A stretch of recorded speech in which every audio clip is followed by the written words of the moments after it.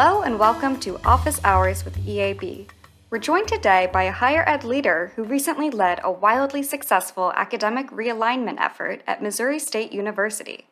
He is going to walk through the process improvements that led to millions in cost savings and an overwhelmingly positive reaction from students, staff, and faculty. Give this episode a listen and enjoy.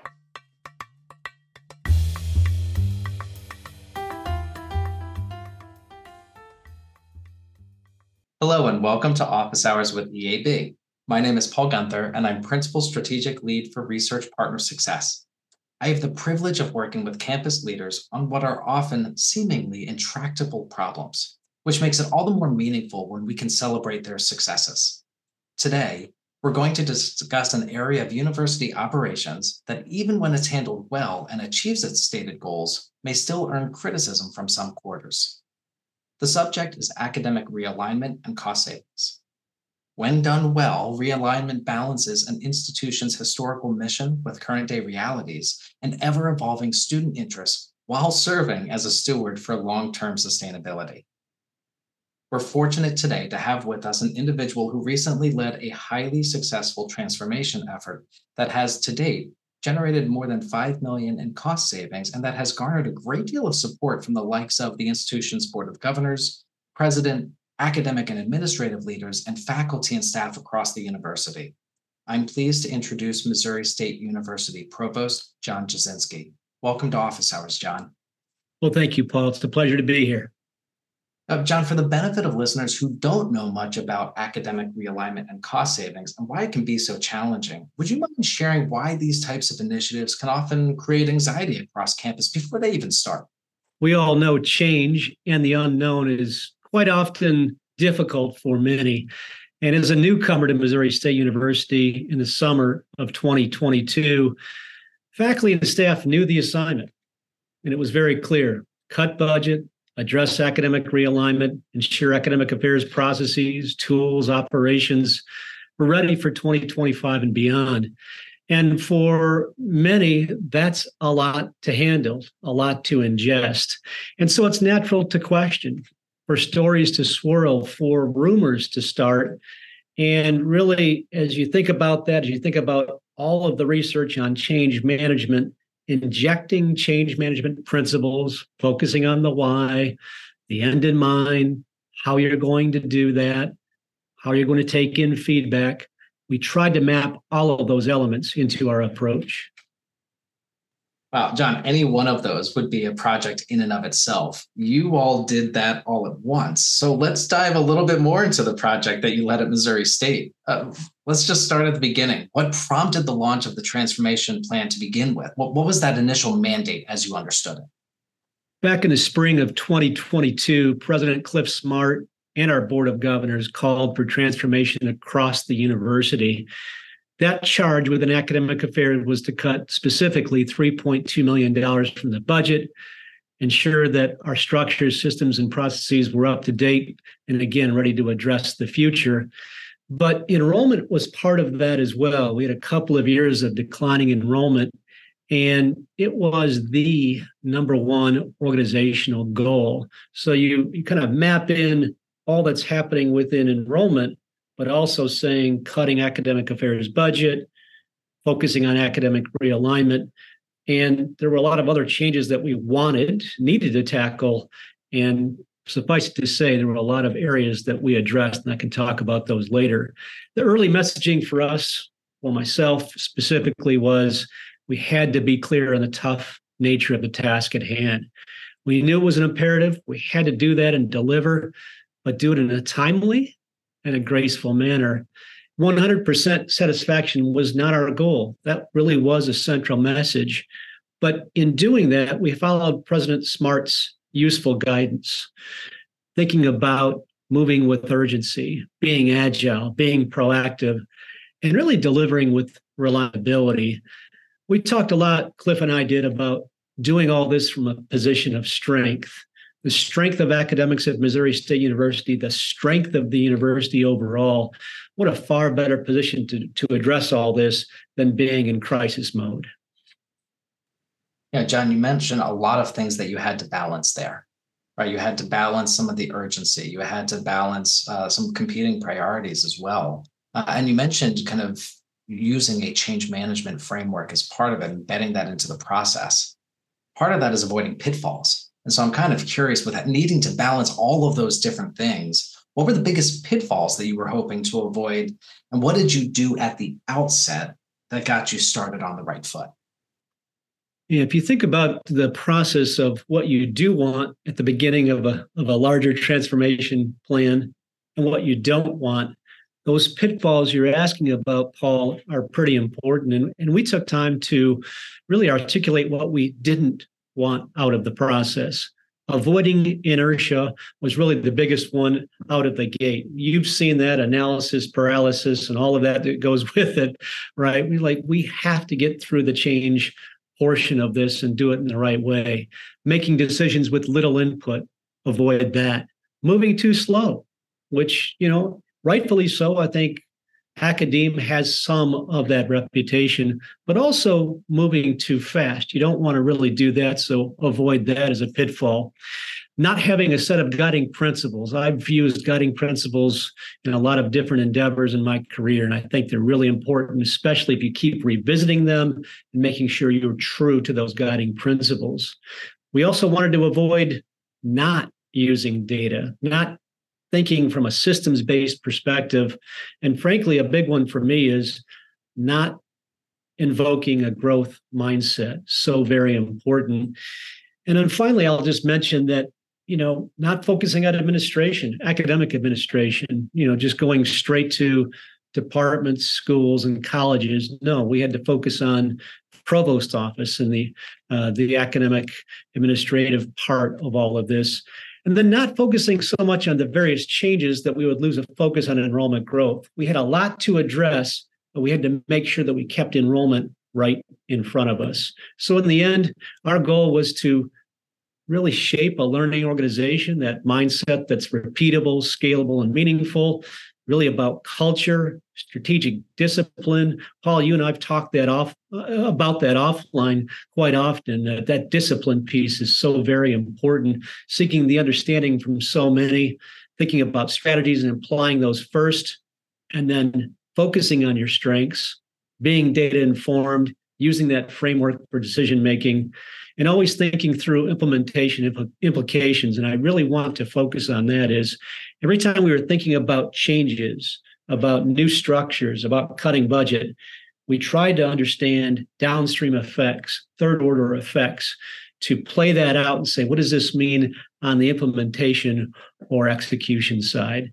And then I'll just kind of mention a couple other areas briefly.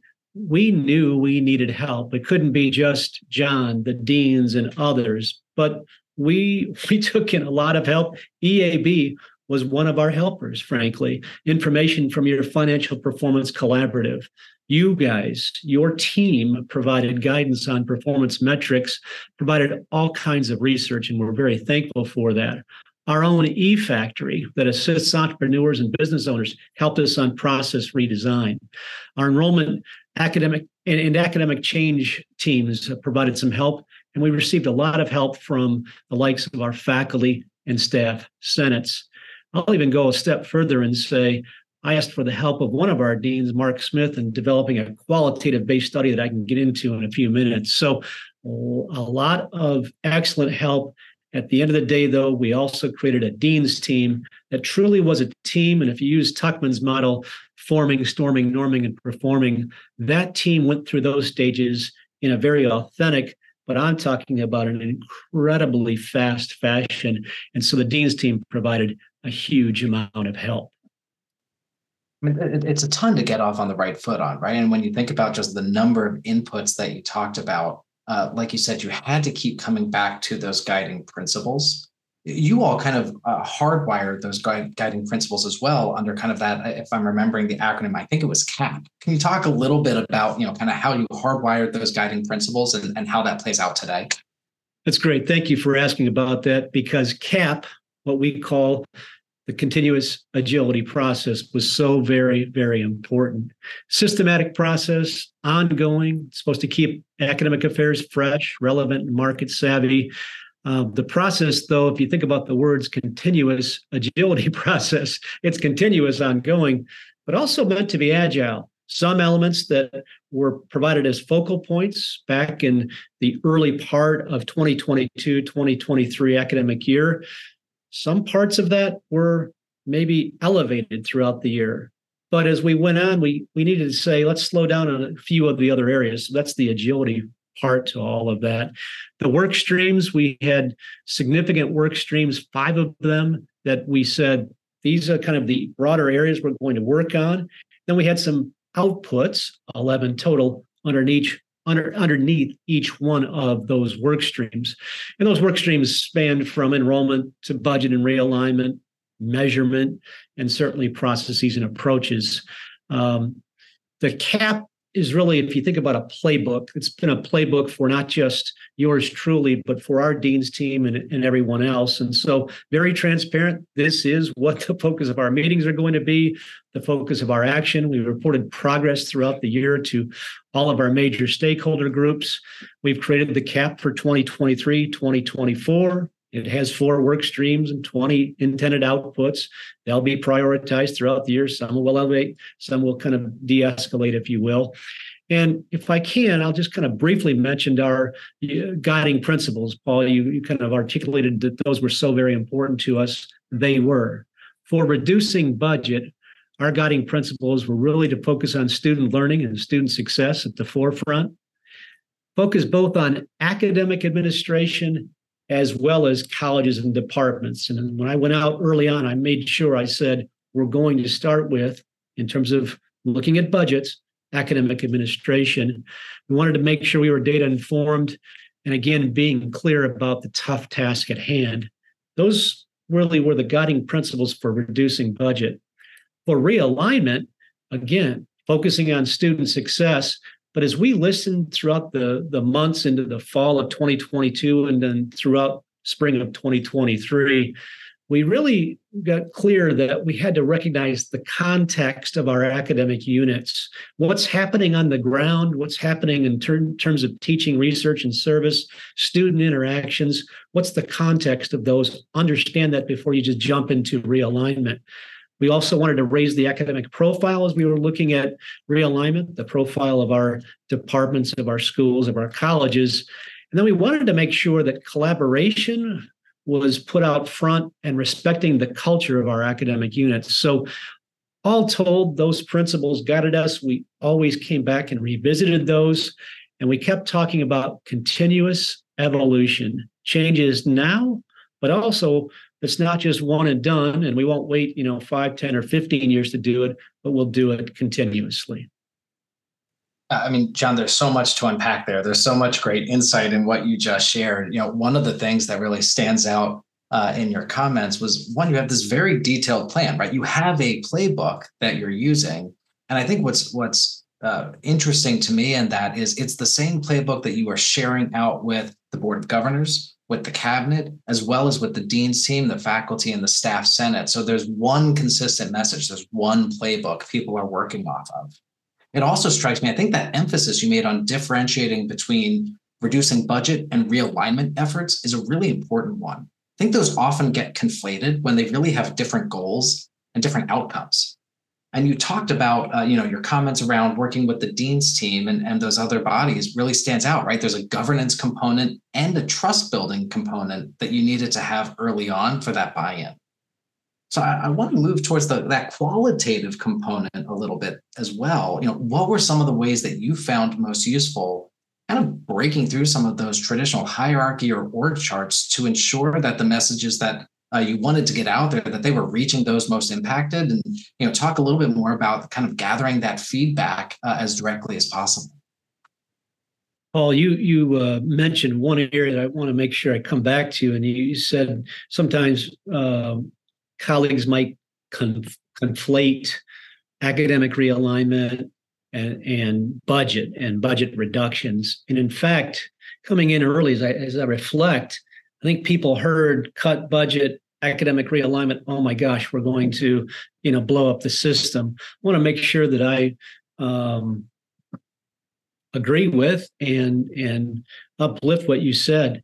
we tried not to conflate those because we knew we had to cut budget.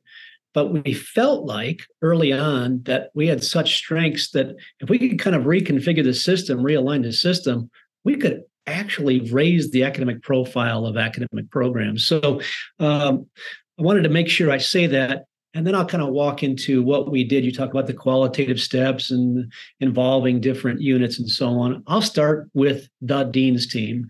New name for the Deans. Maybe we had Dean's Council before or whatever, but I wanted to make sure that we were going to approach all of the work as a Dean's team. And reconceptualizing the work with that team was really important. Analysis, decision-making was a team approach and still is today. That's how we're rolling into the next academic year. We worked with our faculty senate and staff senate executive committees, and of course the full senates as well, but a lot of conversations there. I visited with, and my colleagues did, the faculty senate monthly. We created a one-year, what we called academic disruptors steering team, and that word disruptors, really, for some, loved it, and others like, oh my gosh, what are we doing here? So that was part of this as well. But as we looked at realignment, we really thought through basically three phases. Phase one, which was in late 2022, and again, gathering feedback, providing analysis. We combined two colleges. That was the first thing we did out of the gate. And we also subsumed some of our kind of so-called access and outreach functions throughout academic affairs. That was phase one, late 2022. It introduced change into the system, but we had a lot of studying to do. I think some of the common thought processes were that I knew what I wanted to do on realignment, or the deans did, and we should have just made decisions back in the fall of 2022. And I kept saying, I don't have something scribbled on my desk or on my whiteboard that says this is exactly what we're going to do, and that's the truth. So in phase two, we really took in a qualitative-based approach. Again, Dean Mark Smith, myself, kind of created this process where we had 8 process steps that we followed January through May of 2023. That variety of input, ideation, and feedback was brought in through the dean's team. Each one of the deans had a role in this, but so did various leaders. The process steps, I won't, it's kind of a lot of getting into the weeds, but the process steps really included data collection, data analysis, some member checking, and the like. But we yielded from that process 8 data points from a town hall and a submission link where people could just write in what they're thinking and possibilities for realignment. We asked departments and schools and programs to provide an exercise and think through realignment and ask them questions such as, if you were to be realigned, where might it make the most sense? If you were not going to be realigned, why? Why shouldn't that be part of the process? And then 3, asking them, what else that you want to offer. So we had all kinds of conversations with faculty, with department heads and school directors, with, frankly, all the support systems. And I say all, it seems like it probably didn't catch everybody, but we got through a lot of formal and a lot of informal conversations. And I need to emphasize that, because all of the deans, all the academic leaders, coffee sessions and sessions after hours and all that, just listening. So I think there's the formal part of this qualitative research, and there's this informal part. It kind of brought us through a lot of data points. We looked through those as an academic team. We took in all this feedback, got to a decision point. Didn't please everybody, of course, but we considered all viewpoints. And now we're rolling into phase 3, which is implementation of the changes and still some decisions yet to be made. John, it's striking to me that this is one component of the work happening at Missouri State, right? For the overall transformation plan, there's also work that's happening in enrollment and all these other spots. And so to hear the process that you all went through kind of laid out is really thoughtful. You also mentioned it's continuous. So again, having this process by collecting the information, collecting the feedback directly, being able to share that back out and tell folks how information and the suggestions were used was such an important ingredient to keep that buy-in, to keep that momentum going, because there was a ton of change happening all at once, even if it was being done in a very thoughtful way. So let's get into what came out of it a little bit. Here's this huge process, very thoughtful, very intentional. When you think about some of the specific gaps and the inefficiencies then that came out of it that rose to the top, what did you and the leadership decide you were going to address? What did that look like?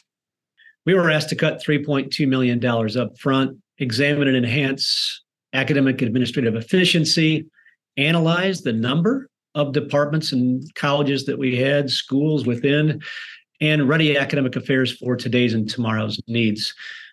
President Smart and I talked early on about the importance of cutting beyond the $3.2 million. And I want to make sure I emphasize that to you and certainly those listening. In talking with the deans, I wanted to make sure that we had a pool of money for reinvestment. Can't cut our way to prosperity, right? So while we were cutting 3.2, we had many different goals, but we ultimately ended up with a goal of 5 million so we could have $1.8 million for reinvestment. That's a stretch for some, right? Like, why don't we just cut the 3.2 and go on? But as we talked through that, people understood the importance of that. That's part of the growth mindset that I had mentioned earlier. It's also part of building out the many, many strengths that we have in academic affairs. So we knew that we had to be judicious, analytical. We had to carefully examine every part of the academic affairs budget. And so you have budget officers, and I can cite so many names, and so many people who dive in and really understand what are we using monies for, the ROI of that. And that goal of $5 million, we knew that we had to show that we were going to focus on administration, academic administration in a very big way. And we also heard early on that we had to refine several systems and processes. So there was the academic cut part of this, especially on the administration side, but also trying to refine processes and systems that would free up time, if not monies. Well, I want to go into a little bit more detail on that point, John. You all led with kind of walking the walk, right? Getting your own house in order, really focusing on academic administration first. And I think that was hugely important to achieving some of the outcomes, right? One of the biggest fears we talked about at the beginning with any sort of academic realignment effort is you're going to end up with cutting programs or reducing faculty positions. And so you all were really intentional about that. Can you say a little bit more about how did you address those issues at Missouri State? We talk about faculty cuts and reductions and program cuts. The president and I made it very clear that that was simply not on the table. Well, this whole topic of looking at budget, it's real. It's happening in this country and the likes of West Virginia, Pennsylvania, and so many other areas and really beyond the country. And as you think about university budget cuts, and here we're talking about academic budget cuts, faculty reductions, academic program reductions usually are just put out there, right, and put a forefront on the table. President Smart and I made it very clear from the get-go that we were going to not have that on the table, that we had to be creative, look at academic administration and other elements. And that's why it was so important to us to really dig in, to be analytical, but also think about stop doing. What are some areas, processes, systems that we really weren't using to the best of our ability that maybe were costing us money, time, and resources? So the stop doing piece, which I think is many times skipped in these kinds of processes, was so very important to us. The CAP, the continuous agility process, helped guide us through that. I can't say enough about the work of the dean's team. The deans really were the workhorses in this. They were the kind of the strategizers, the thinkers, and the doers. And I say that, but there's so many people involved with that. It's a web of people, right, and organizations that really allow us to realize what we did.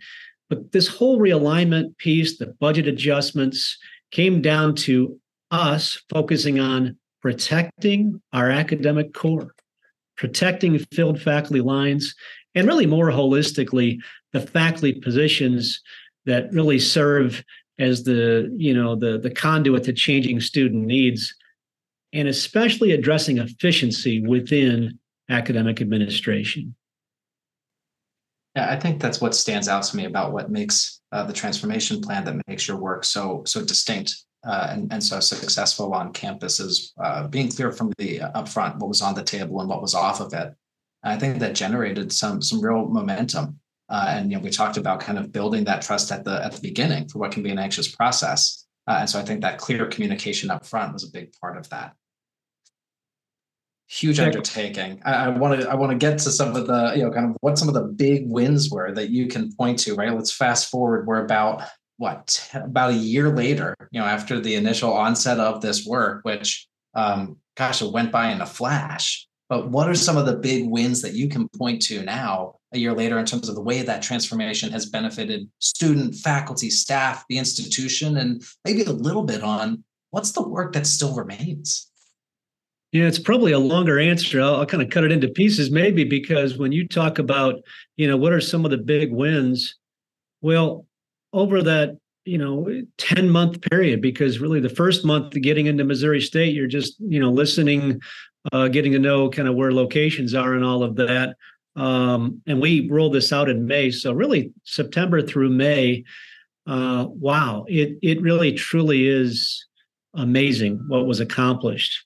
Creating Missouri State's academic affairs as the strategic enterprise took everybody's help, right? But we reallocated and invested in academics. We have a pool of monies, $1.8 million, to invest, focusing on the growth mindset, raising our academic profile across colleges, schools, and departments. And I've got lots of examples across all of our colleges that I could provide to uplift our various programs and evidence that that's working with regard to not just enrollment, but so much more.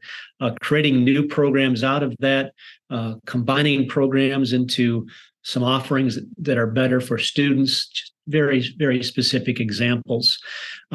Significant commitments related to employee compensation, investing in Provost fellows. We created 3 Provost fellow positions, focusing on research, a new advising system, selecting a new data warehouse, EAB Zedify specifically.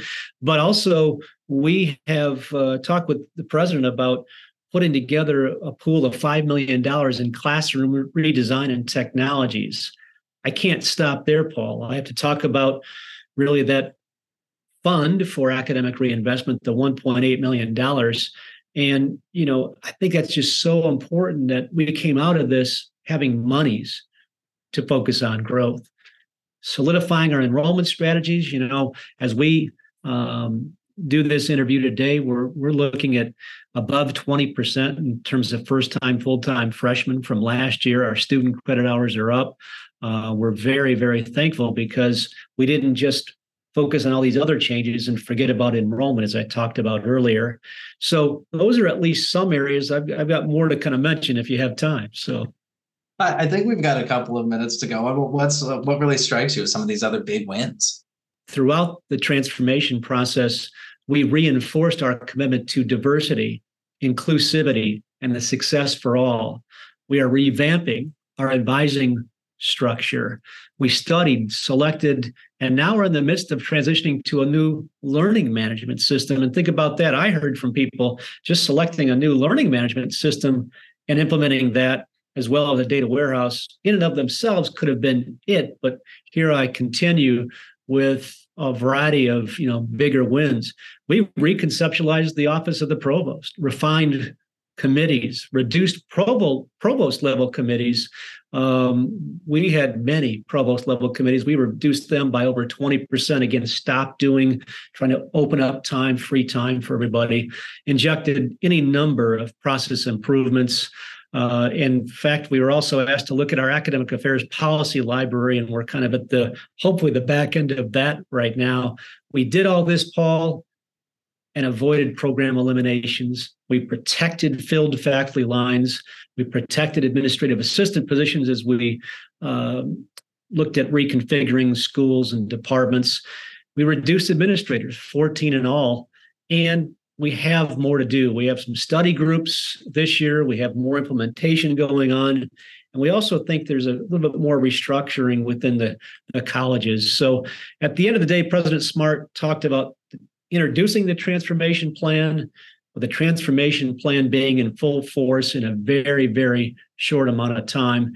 And I'd be remiss if I don't talk about this being a team game, because, I've mentioned, deans and others that were part of this, department heads, school directors, faculty senate and the like. But our teammates across the university have been flat out incredible. Think about changes.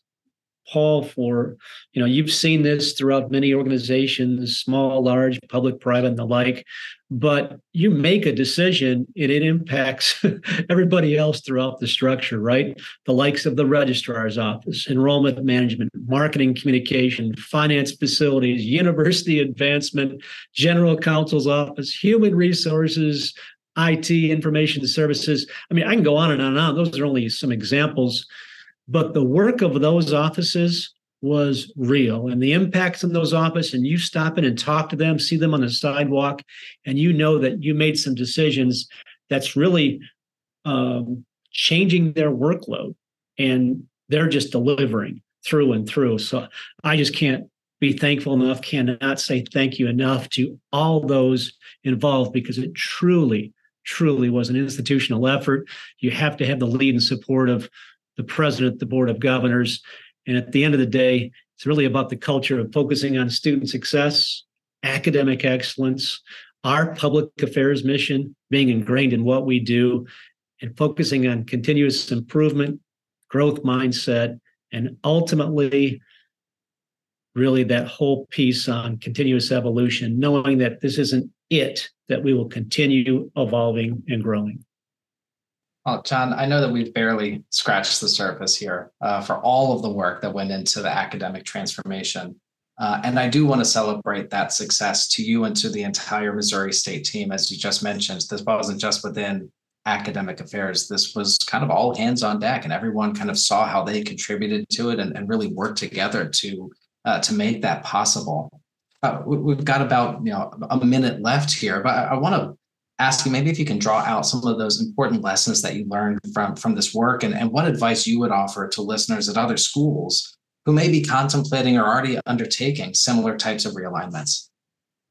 Well, first of all, and I've kind of mentioned some of these throughout, but kind of summarizing, articulate the end in mind, systems thinking, put it forward a base approach with guidelines, being agile throughout, because we changed. We didn't just have a plan and stuck with it. We changed throughout. Having that presidential engagement and board support is paramount, being results driven, and knowing that results mean that you have to define the processes and deployment thereof.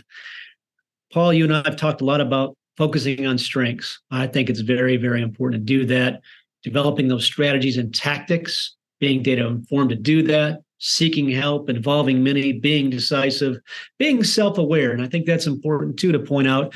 You need to know when to push, when to pull back, and monitoring energy and capacity for change, knowing that, you have ongoing systems and processes and changes, tracking those to know what you're doing and making sure that you follow through on those, closing the loop.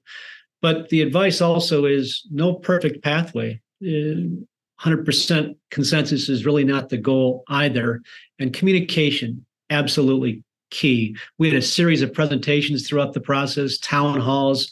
We had frequently asked questions that we posted the website, carried out any number of meetings with small, large groups, individuals, highlighted what we accomplished, but also keeping the focus on academic excellence as part of the advice, as well as ensuring you celebrate the existing culture of teaching, research, and service. In our case, the statewide mission of public affairs.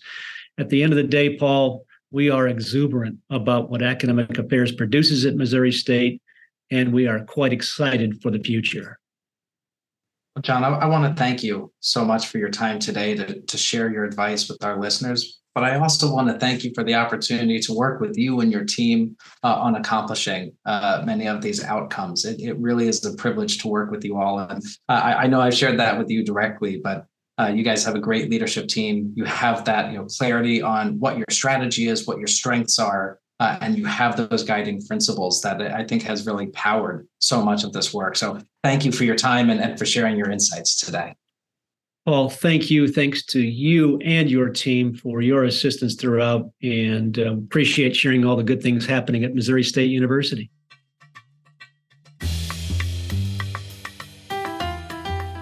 Thank you for listening. Please join us next week where we hear from two of our enrollment experts who discuss findings from a recent EAB poll that identified the top 5 concerns keeping enrollment leaders up at night. Until next week, thank you for your time.